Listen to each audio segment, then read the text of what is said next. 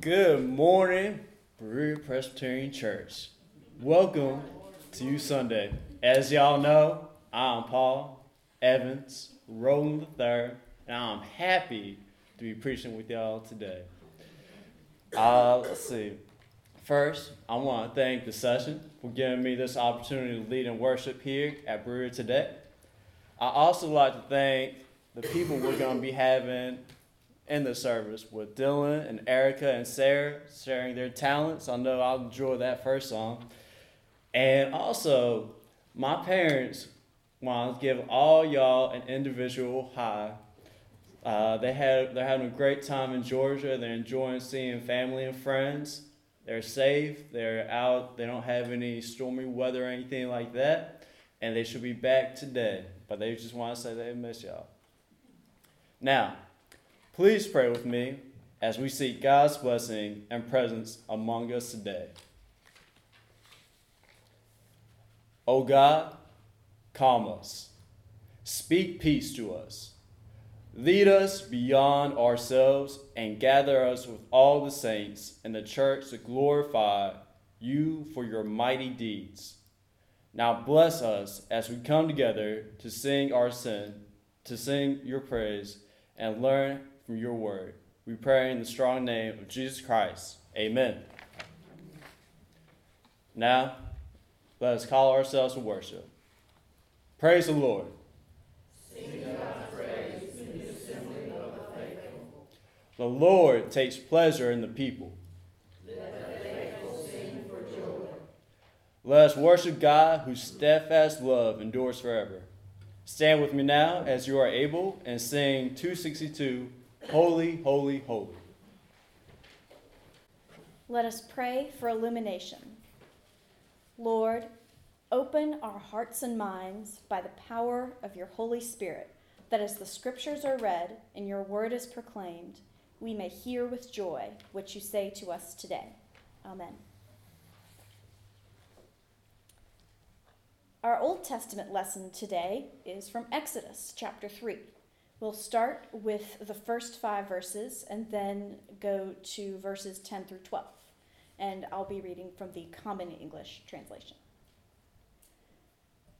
Moses was taking care of the flock for his father-in-law Jethro, Midian's priest. He led his flock out to the edge of the desert, and he came to God's mountain called Horeb. The Lord's messenger appeared to him in a flame of fire in the middle of a bush. Moses saw that the bush was in flames, but it didn't burn up. Then Moses said to himself, "Let me check out this amazing sight and find out why the bush isn't burning up."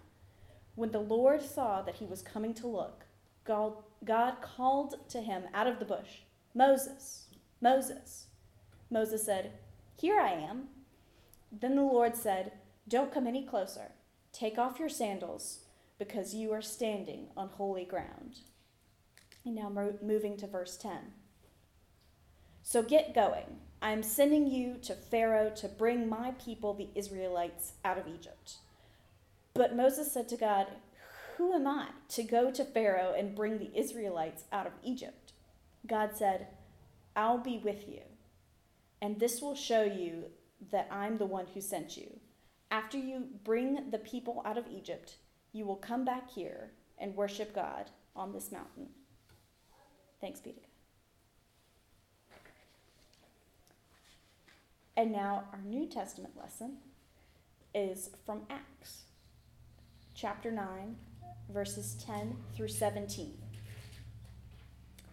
In Damascus, there was a certain disciple named Ananias. The Lord spoke to him in a vision. "Ananias." He answered, "Yes, Lord." And the Lord instructed him, "Go to Judas's house on Straight Street and ask for a man from Tarsus named Saul. He's praying. In a vision, he has seen a man named Ananias enter and put his hands on him to restore his sight." Ananias countered, "Lord, I've heard many reports about this man. People say he has done horrible things to your holy people in Jerusalem. He's here with the authority from the chief priests to arrest everyone who calls on your name." The Lord replied, Go. This man is the agent I have chosen to carry my name before Gentiles, kings, and Israelites. I will show him how much he must suffer for the sake of my name." Ananias went to the house. He placed his hands on Saul and said, "Brother Saul, the Lord sent me, Jesus, who appeared to you on the way as you were coming here. He sent me so that you could see again and be filled with the Holy Spirit." This is the word of the Lord. Thanks be to God. Thank you, Sarah. You're welcome.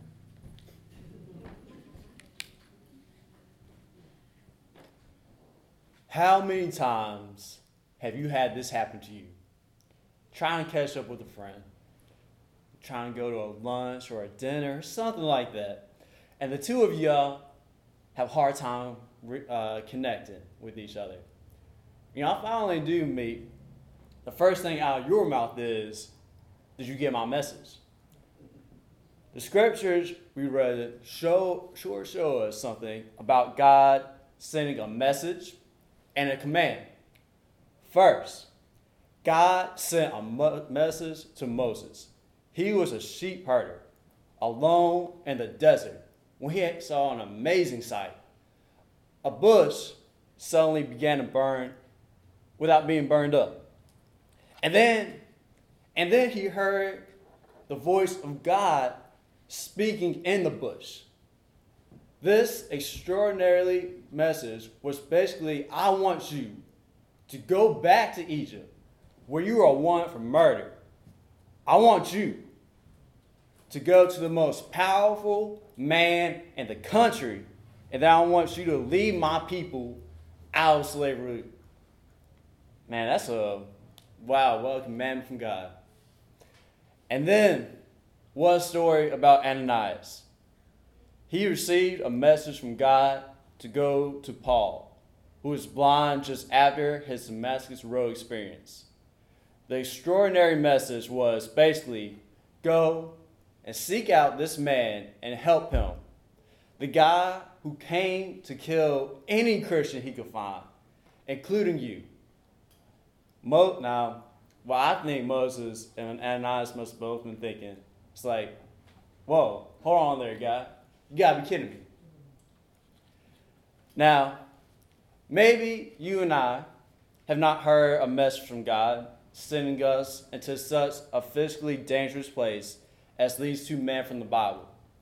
But many of us have felt God's leading during important times in our lives. Whether it was deciding what line of work to get into, where to live, or falling in love with somebody, many people feel like God leads them. The stories of Moses and Ananias are both about God calling ordinary people and calling on them to do great things. One of the reasons I love the story about the burning bush is because it shows that God knows how to get your attention. Now just imagine taking a stroll, nice day outside, you're walking around, and then all of a sudden, out of nowhere, bush gets on fire. But the bush doesn't burn up. And then the bush starts talking. I don't know about y'all, but that would definitely get my attention. But even more than the lengths that God went to get Moses' attention was what God said, the commandment to Moses to be the leader of his people and change their whole situation from slavery to return to their homeland. Ananias also had a huge impact in hearing and following the message he received from God. One of the things that surprised me while I was researching this scripture was that Ananias is only mentioned once in the entire Bible. I was shocked. How was there not any more record of someone who was so important to the Christian faith? After all, Ananias was the person who helped turn one of Christianity's most powerful and feared persecutors into one of his strongest advocates and disciples. So here's what I think the message that you and I should learn from this today. When God gets your attention, pay attention. Y'all hear what I'm saying? When God gets your attention, pay attention. Lord just doesn't talk to hear his own voice. When he talks to people, he has a reason. When God is calling, we need to listen and act. Now, it's easy. It's real easy to start making excuses to God, and even to ourselves, of why we shouldn't do something that God has called us to do. And Moses has several excuses that he tried. His first excuse was, "You don't want me, God. I'm a nobody." When God calls on us to do his will, we almost always start with excuses. Like, "You don't want me, God. You need somebody else to fix this. You need an A team. You need SEAL Team 6 to fix this situation right here." But God's response was, "I'll go with you." And then Moses tried another excuse. "I don't know what to say." But God's response was, "I'll tell you what to say." Now, Ananias' excuse was a little bit more along the lines of, "God, you're kidding me, right? Are you aware that this guy who is persecuting Christians and throwing them into jail, and you want me to go there voluntarily and identify myself to him as a Christian?" And God's response was, "Yes, go to him. For he is an instrument who I have chosen to bring my name before Gentiles and kings." But you might say, I still have in mind that Moses was really special and that Ananias was special. God only works through special people. But in reality, Moses was just a sheep herder living in the desert. Ananias was just some random guy. God is not looking for people with superhuman powers. He's looking for ordinary people to serve an extraordinary God. You are God's answer. When the question comes up, "Who will I send?" the answer is you. You are God's answer. Since the beginning of time, God has used ordinary people to do his will. Most of the people who became Jesus' disciples were fishermen and ordinary working people. So how can we tell that God is trying to get our attention? I take comfort in the words of Mother Teresa. In an interview with famous journalist Dan Rather, he asked her, "When you pray, what do you say to God?" "I don't say anything," she replied. "I listen." And Dan Rather, he didn't give up. He tried another question. He said, "Well, okay. When God speaks to you, what does he say?" He doesn't say anything. He listens. And Dan Rather didn't know what to say for a second. And Mother Teresa replied, "And if you can't understand that, I can't explain it to you." Sometimes God communicates like in Bible stories. Like in big, bold, dramatic ways, like a burning bush for Moses or a vision for Ananias. But sometimes God answers through prayer and a quiet feeling of being at peace with the Lord in your soul, like Mother Teresa described. So what can you and I do when we sense God moving in our lives? Now, I don't know if y'all noticed this. Got a water bottle right here. It's a souvenir from a mission trip that I went to with my middle school group. It has the words of St. Francis of Assisi on it. Preach the gospel. If necessary, use words. Look for ways to show others the gospel. Volunteer at a homeless shelter. Mentor a child. Visit the sick. Send a card to an elderly person. It's all that easy. And it's all that hard. It's easy. It's real easy to be comfortable at home and to be scared or anxious of the unknown. We often like to stay in our hometowns and places that we know, places where we feel safe. But we listen to the message from God. We may be led to deal with the unknowns in our lives, some of the scary parts. Life is too short not to have adventures. So go out in the world and do something new. One of my favorite movies and books is the Lord of the Rings series. There's humor, there's adventure, there's battles, there's sword fighting, everything a guy growing up loves. For those who haven't watched the movies or read the books, I'll give you a little backstory. It's a fantasy world where a hobbit named Frodo is comfortable at home in the Shire, where he has never done anything unexpected or out of the ordinary.